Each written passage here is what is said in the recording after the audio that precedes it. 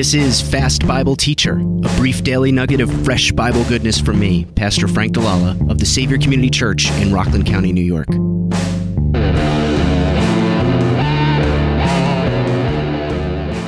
We're getting into the content of Jude 24 and 25, really just verse 24. Now to him who is able to keep you from stumbling and to present you blameless before the presence of his glory with great joy. So let's look at this. Jude tells us two things that God is able to do. First, we've got to make this really clear. He refers to God as him who is able. In our lives, one of his primary characteristics is his ability to do something. That's how we think. When we praise God, when we worship him as the one who is able to do this thing that Jude is talking about. And it's two things: to keep you and to present you. He is keeping you, that is guarding you, protecting you from falling down, from stumbling, that is from moral failure. In the context of Jude, it's really clear what he has in mind. God is able, by the power of his Holy Spirit, who dwells within those who have embraced Jesus Christ through faith, he's able to sustain them and make sure that they don't fall into the error and sin of the false teachers that are attacking this church. So he encourages them. He says, your God is able to keep you. And you need to remember that, and you need to praise him in all of the glory that that reveals to you.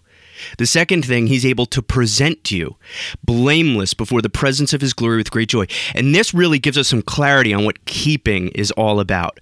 Jude isn't thinking, he'll keep you for today, maybe for tomorrow. Jude is talking about keeping you all the way to the end, until the time that you stand right in front of him with great joy.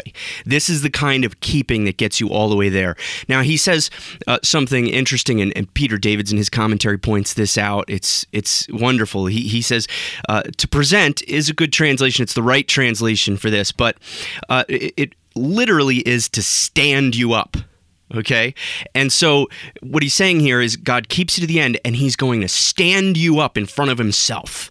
He's going to make a presentation of you before himself in the presence of his glory.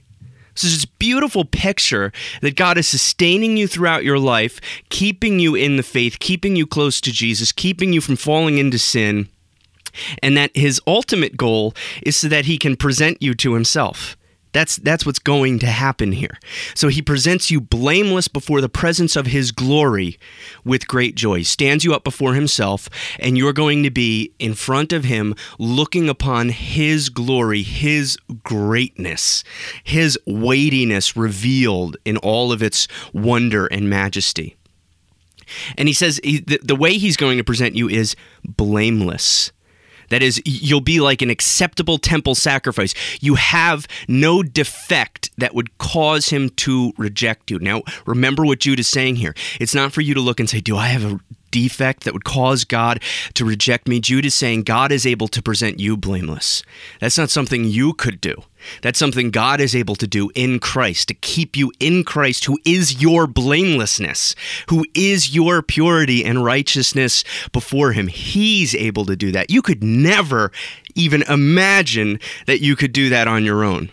That's something God does. And he presents you before himself to behold his glory, as we said. And then he uses this great word. He says, with great joy. Bauer defines this word great joy as a piercing exclamation. So really, the word, it's sort of about an emotion, I guess, but really it's the expression. He's painting a picture of a great future victory, and he's saying you should give glory and praise to the one who is able to get you to that place where one day you will shout out a piercing exclamation of great joy because you have found your God faithful and able to present you before himself blameless with great joy. For show links and notes, for my Sunday Sermon podcast, and for the big show, a frank discussion with Jan Jacobs, go to fastbibleteacher.com.